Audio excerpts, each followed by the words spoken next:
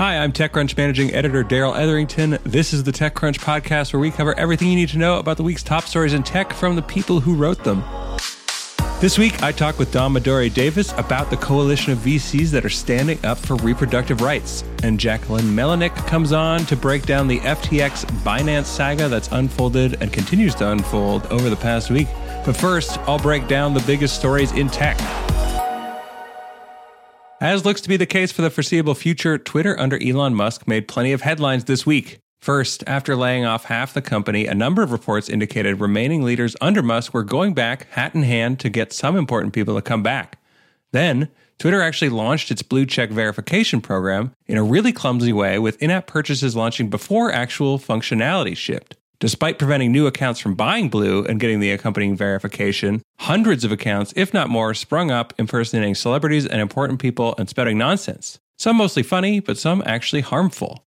Twitter then had its first big test with the US midterm election, but it's early yet to tell how the Musk-helmed company handled the accompanying spike in misinformation. Spoiler, it's probably not going to be great. Finally, on Thursday, Twitter's InfoSec apparatus saw a significant number of departures, led by CISO Leah Kissner. The U.S. Federal Trade Commission also said it's watching the situation unfold at Twitter with, quote, deep concern. Lots more on this on TechCrunch, and we have a topic page under the tag Elon Buys Twitter on the site, so you can check it all out there. The U.S. Department of Justice said this week that it seized $3.36 billion in Bitcoin from a man who got it illegally on dark web marketplace Silk Road more than 10 years ago. This is the second largest financial seizure the DOJ has ever made. James Zong, the man who it was seized from, pled guilty to wire fraud this month and faces a maximum term of 20 years in prison. More on the site from Jacqueline Melinek. Meta announced it was laying off 11,000 employees this week, which adds up to 13% of its total workforce. The company confirmed the layoffs via a letter it published attributed to CEO and co-founder Mark Zuckerberg, who claimed accountability for the unfortunate turn of events. The letter mostly focused on next steps for laid-off employees and compensation details, which included 16 weeks of severance pay across the board, plus an additional 2 weeks for every year of service. In a regulatory filing that accompanied the letter regarding the layoffs, Meta said it still expects the operating losses for its Reality Labs-focused metaverse efforts to, quote, grow significantly year over year. More on this from Paul Soares on TechCrunch, and we've also got coverage of plenty of other layoffs from around the tech industry as they continue, including Salesforce. First up, Dom Midori Davis and I talk about the coalition of over 100 VC firms that are supporting reproductive rights. Hey, Dom, how's it going? Hey, I'm good. How are you? Pretty good. I think we're all dealing with some news overload these many past weeks. There's a lot going on, but excited to talk to you about something a little bit out of the ridiculous echo chamber of Twitter news. No, everything's been wild. It's like literally every news at one time. It's the Elon, it's the crypto thing, and then the midterm elections. Yeah. I can't believe the concurrence of it all. It's really such a wild coincidence that it's all happening right now. But yes, we wanted to talk to you about an article you actually wrote last week, but still relevant, will be relevant for a long time since. I think that's kind of bittersweet. It'd be nice if it wasn't relevant in some ways. You know what I mean? In the positive way, if it was not an issue anymore.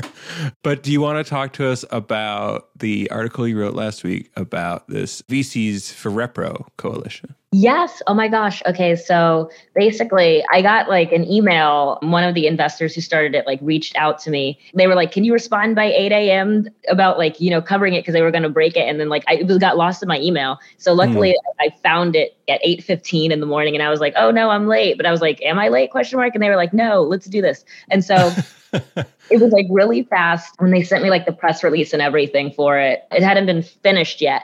And it was so interesting because I had been covering how the investor community was going to respond to the overturn of Roe v. Wade. Right. It was really interesting to see that this was them responding, but not even this is just them responding. This is 100 firms have come together saying hey, we need to vote in support of reproductive health come the midterm elections, which is kind of I want to say it's unprecedented. I haven't. No, I feel like it is because I was reading it and I was like, wait a minute, is this? It's specifically around political action, but it's at first, before I read your article, I was kind of I guess it means they'll be agreeing to have this reproductive technology maybe represented in their portfolio or something, right? But it's no, it's a group around voter action and political action, right? It was interesting because I don't think this made it into the piece, but they were talking about how when the draft was leaked, I believe it was either when the draft was leaked or when the overturn actually happened, that some investors had already started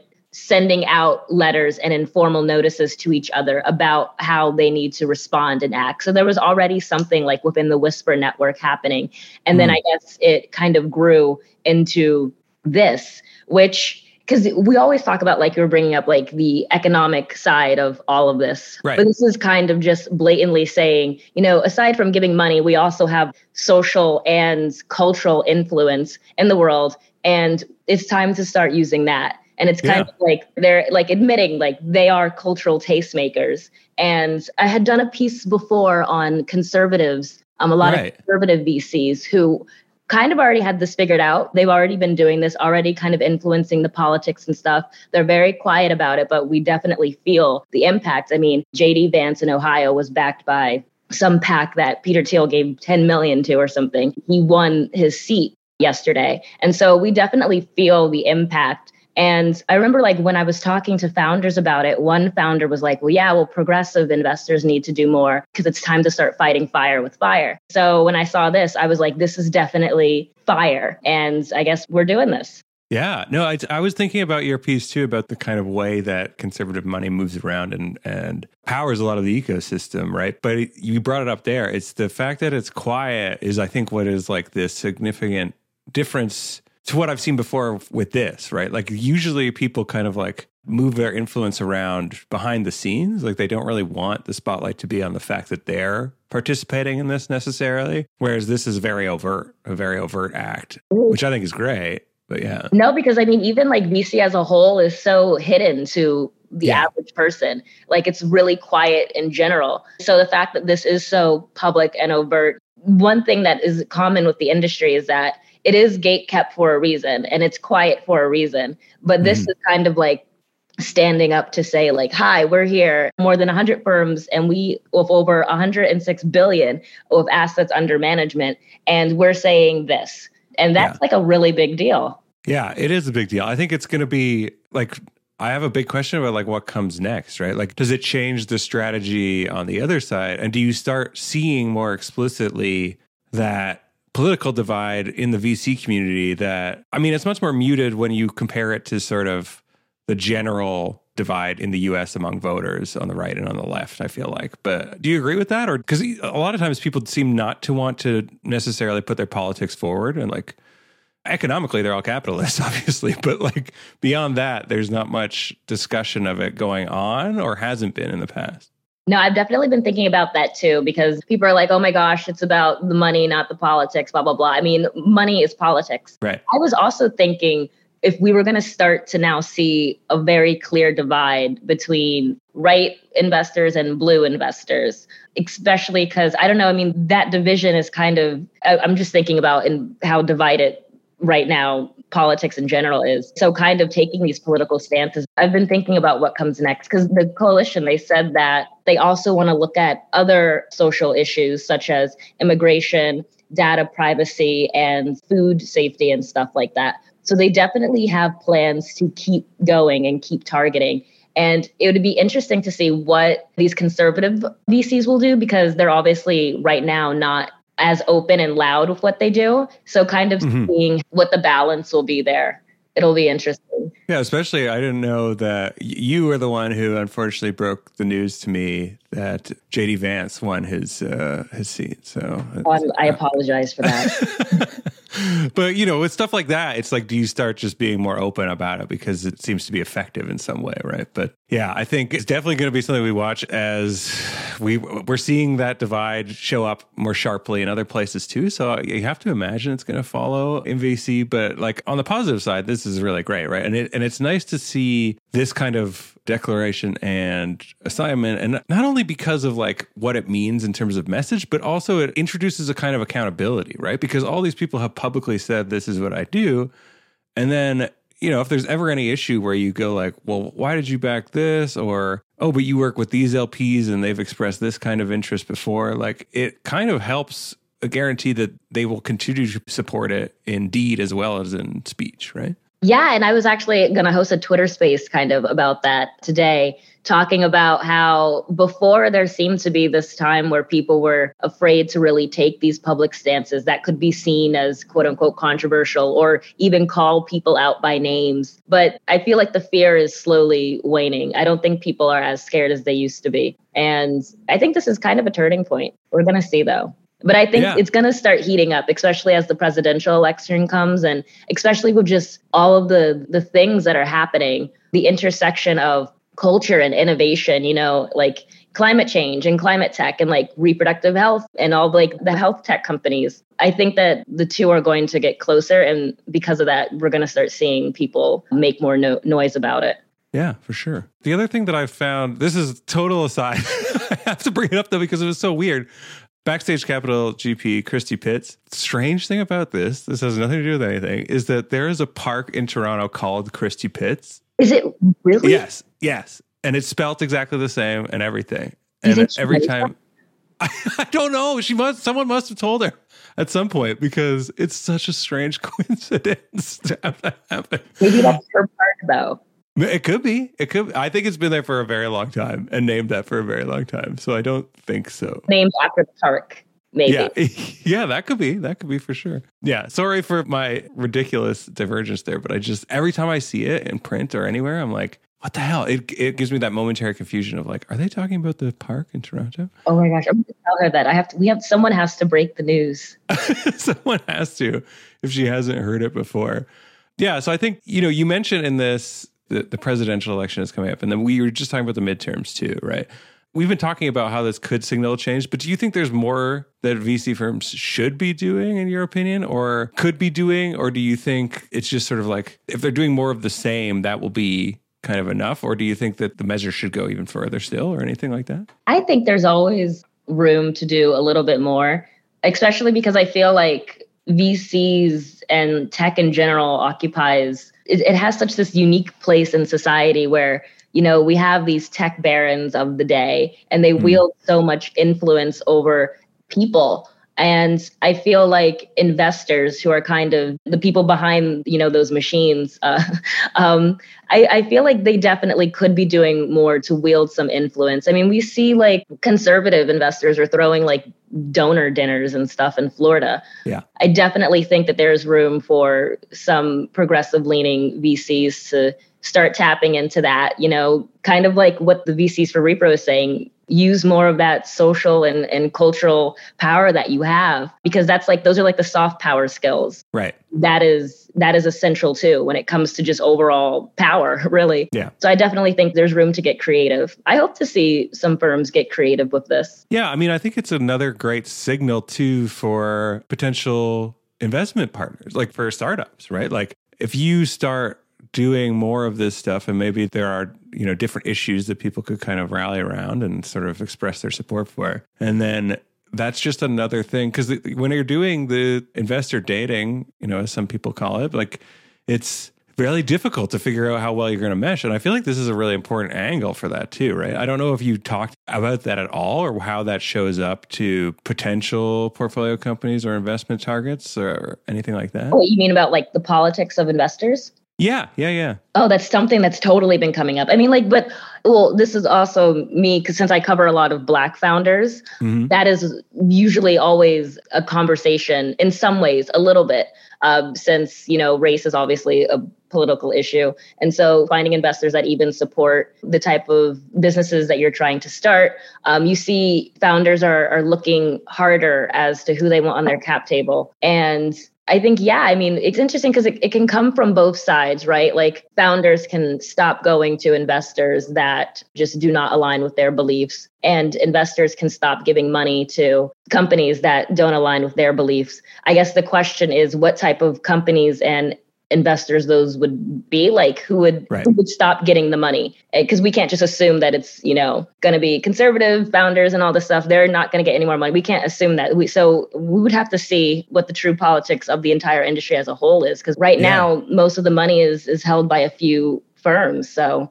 yeah, and that begets, it's self-replicating, right? Like it's held by a few firms and then it goes to like firms, and then those people like internalized, even if they weren't strong politically. This is again just me kind of like conspiracy theorizing, but I feel like this is how it works, right? Like it begets more conservative money in the mix when it's coming from that place to begin with, right? Yeah, because I mean, they're tastemakers of what type of companies they want to, like Peter Thiel's investment into that EV healthcare thing, which is complete, like, I don't even know, like there are so many other actual reproductive health companies that literally anyone with that much money could give money to. Right. And so we see already the type of founders, like, because when everyone's like, oh, yeah, you know, people like investing in who the founders that they relate to or who look like them and all this stuff, that is inherently political, all of that. Right. Yes, absolutely. So it's always there. We just have to see, I guess, what happens next. Yeah, for sure. But I think this is like at least a positive step in the right direction. So yeah, let's see more of this, please, everyone. And listeners, if you want to read this article, you can check it out on TechCrunch. It's a TechCrunch Plus story, so typically it would be behind a paywall. But if you're listening now today, you can go check it out for free in its entirety, just as a special deal for you because we love you. And yeah, like over the weekend too. So if you're listening a day late or whatever, you should still be able to get there. But most people listen to this right fresh, so do go check that out. The article title is "More than 100 VC firms join VCs for Repro Coalition to support reproductive rights," and that's by Dom Midori Davis. And thanks so much, Dom, for coming on to talk about this. Yes. And wait, can I just add one more thing? Yeah. Because I think that there was a very important point when I spoke to the founders of this, Jana and Christy. They brought up a really good point, and that was like, it was important for people to come together so that if something happened, everyone goes down together. Or like if you don't have to be afraid of backlash, just you, because it would be now 100 firms that would be getting this backlash. So, I mean, if someone listening and they're a VC or a founder, I would, just keep making noise and keep asking questions and keep holding people accountable and get the results that you want. The people have a lot of power here. Yeah. And go together. That's a great message, right? Yes, go together. Yeah. You are not alone. All right. Well, thanks again, Dom. Yes. Thank you so much for having me. Next, Jacqueline Melinek gets us up to speed with the ever-changing Binance and FTX fiasco.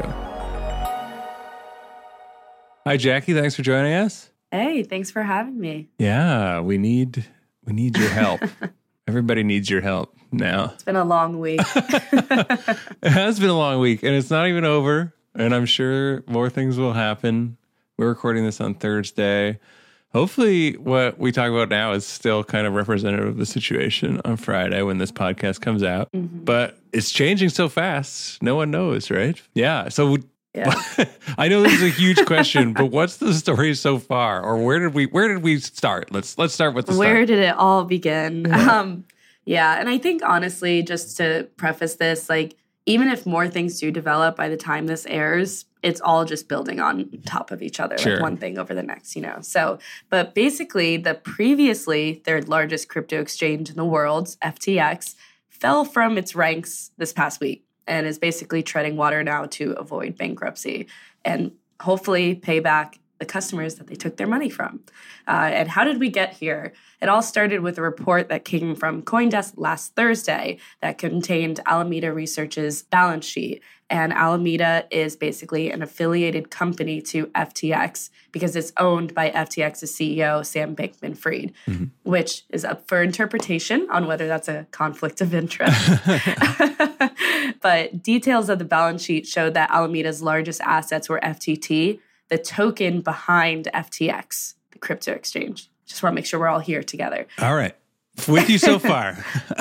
Good. And so I'll throw a few numbers in, but they basically owned at the time $5.82 billion in FTT, which was over 100% of the total known market cap. Wow. So wait a minute. Alameda's balance sheet was grossly overstated. Yeah. And FTT was a token that they were basically printing out of thin air. Right. And SBF was the parent of both companies. So it was a major conflict of interest behind the scenes. And that was something that was brought up throughout the years when he launched FTX and previously started Alameda. Like, people were concerned about that, but we never really had the numbers. Right.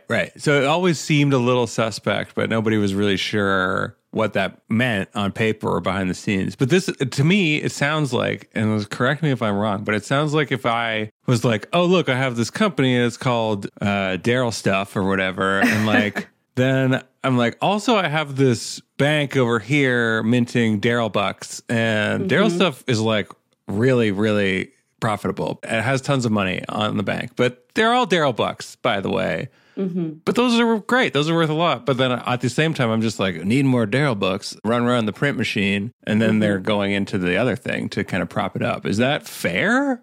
That's a fair analogy. I don't know if the situation is fair.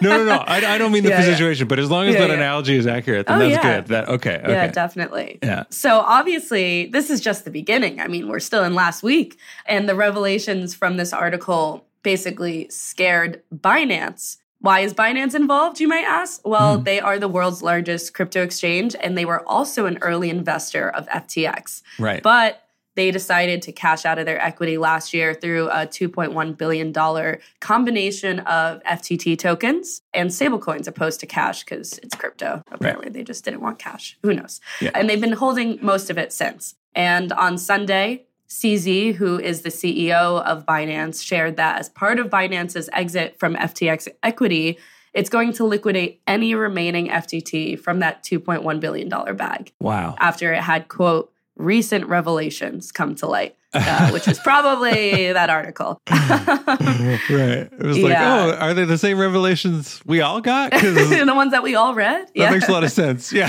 Yeah. So CZ said at the time they would try to liquidate it in a way that minimizes market impact. And over a few months period, it's literally been a few days. And of course, this caused like panic across the industry. Yeah. So FTX actually paused customer withdrawals earlier this week after it had about $5 billion worth of withdrawal requests on Sunday, according to a tweet that Sam Bankman-Fried put out on Thursday. Because everyone saw this, panicked, and we're like, well, I'm going to go get my money out because you're holding my money, right? Yeah. And then they did the It's a Wonderful Life. The money's not here. It's in your house. In your house. Yeah, so we will actually get to that because it gets worse. Yeah. It does get worse. Okay. So it looked like Sam Bankman-Fried and CZ were basically fighting on Twitter. They were going at each other. Well, not literally, but indirectly saying like that they didn't like each other for the most part. And then on Tuesday, it comes out that Binance signed a letter of intent to purchase FTX. What? Wow. You know? Yeah. So obviously it was like a last-ditch effort from FTX to save the company.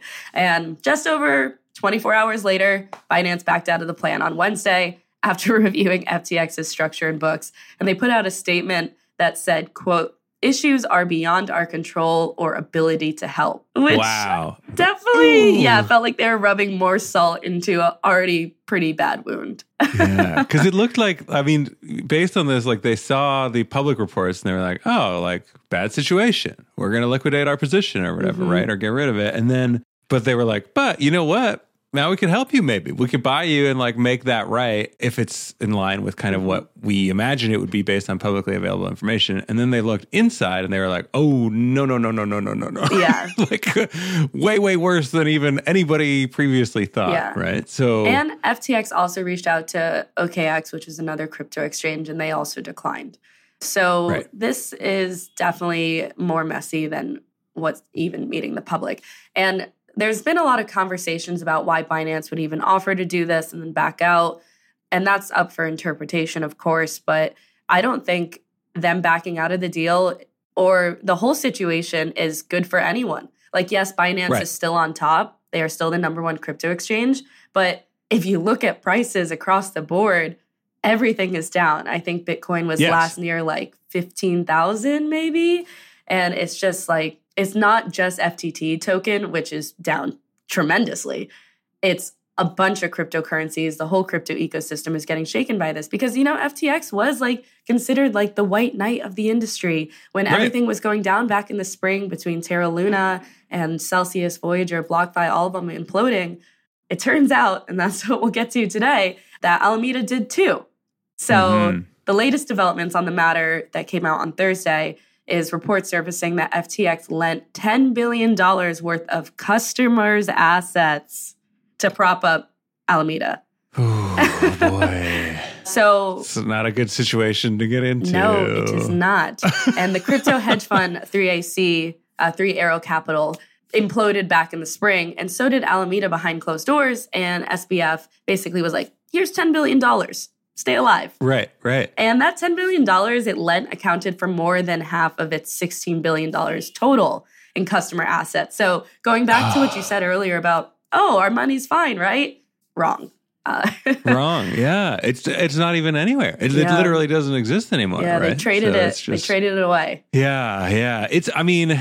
This is another analogy time, right? It's like the classic, it's just a gambler who gets way over their skis. Like it's somebody who's like, well, don't worry, I'll make it back from the gains, right? And it's like, no, and especially on this scale. I mean, so I know SBF has issued an apology. He was like, sorry. Anyways, and like literally in his tweets, he would apologize and he wrote, anyways, right now. So I could go into that. I f***ed up. He said I f***ed up, right? He did. We can swear on this podcast. He definitely did. Yeah. I mean, he's just 30.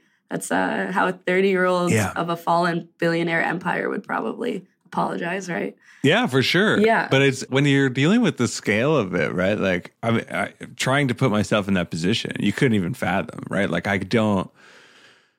frankly, he should be terrified. I mean, if he's not terrified, he will be soon, right? Because at some point, and I saw somebody tweet to this effect, but like, this is basically one of the things that Gensler over at the SEC has been waiting for, right? Like he's going to be all over this because it proves his thesis of like, they're all securities and we should treat them as securities. Because this is exactly what would happen in like a securities sham pyramid, right? Yeah, the craziest thing too, and I'm glad you brought up Gary Gensler, is that SBF was heavily involved in DC. He was constantly out there lobbying, talking about crypto, how it needs regulation, but it was probably in a way that he wanted it done. Meanwhile, he was doing shady stuff in his own company. And so I have a feeling this is going to cause a massive ripple effect in DC and anger for basically getting duped because people were listening to him. They were trusting him. Gensler was having meetings with him. We could see that on his own agenda.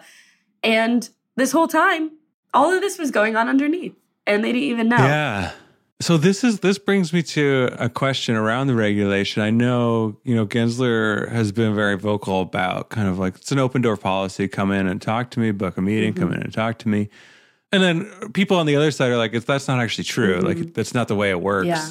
So you could debate whether that's even actually the practice, but like, does this change that? Like, will his tune now be like, sorry, the open door policy is closed and now we're going to punishment land? Like what happens now? Yeah, I mean, that's a good question. I just feel like everything moves so slowly in DC. Like when Terra Luna imploded, I thought we would see stablecoin regulation within a couple months. And that was back in April. So that's 5 months later? I don't know. Am I good at math? Yeah. A little more than 5 months. 7 months. I'm terrible at math, so this is really bad. Yeah, 7 months ago this happened. And we really haven't had any clarity on that. And that wiped out billions of dollars in the industry. And this as well is wiping out billions of dollars. So would I like to believe that they will do something swiftly? Yes. But the reality of that is it'll probably take more time, unfortunately. Yeah, for sure. Yeah. And the open door policy, we'll see.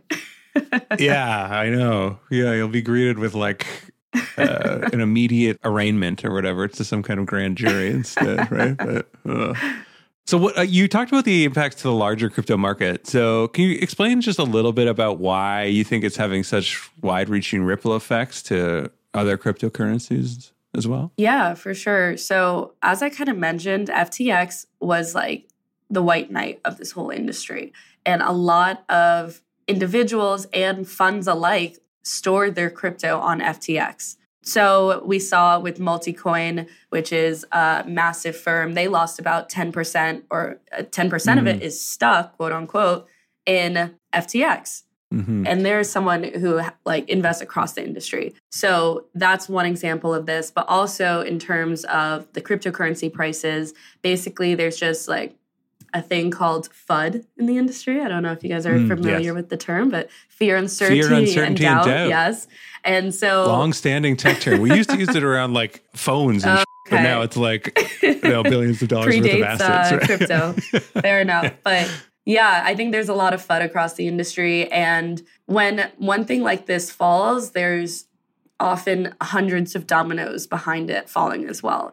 And so I actually said this earlier this week in a tweet, but like this whole situation with FTX is awful. And what has happened is literally just the beginning of it. It's like when the Titanic goes to hit the iceberg, you might think it's just that iceberg up top, but no, it's like a massive mound underneath of so much more that's not uncovered. And so unfortunately, I think a lot more companies, individuals, and the cryptocurrency market will belly up from this because there's so much left to be untold. And, you know, we're still learning new things every day. At the beginning, you were like, oh, maybe something else will come out tomorrow by the time this podcast comes out. I hope that's not the case, but it's very likely that is a possibility, you know? So yeah, there's a lot to unpack here for sure.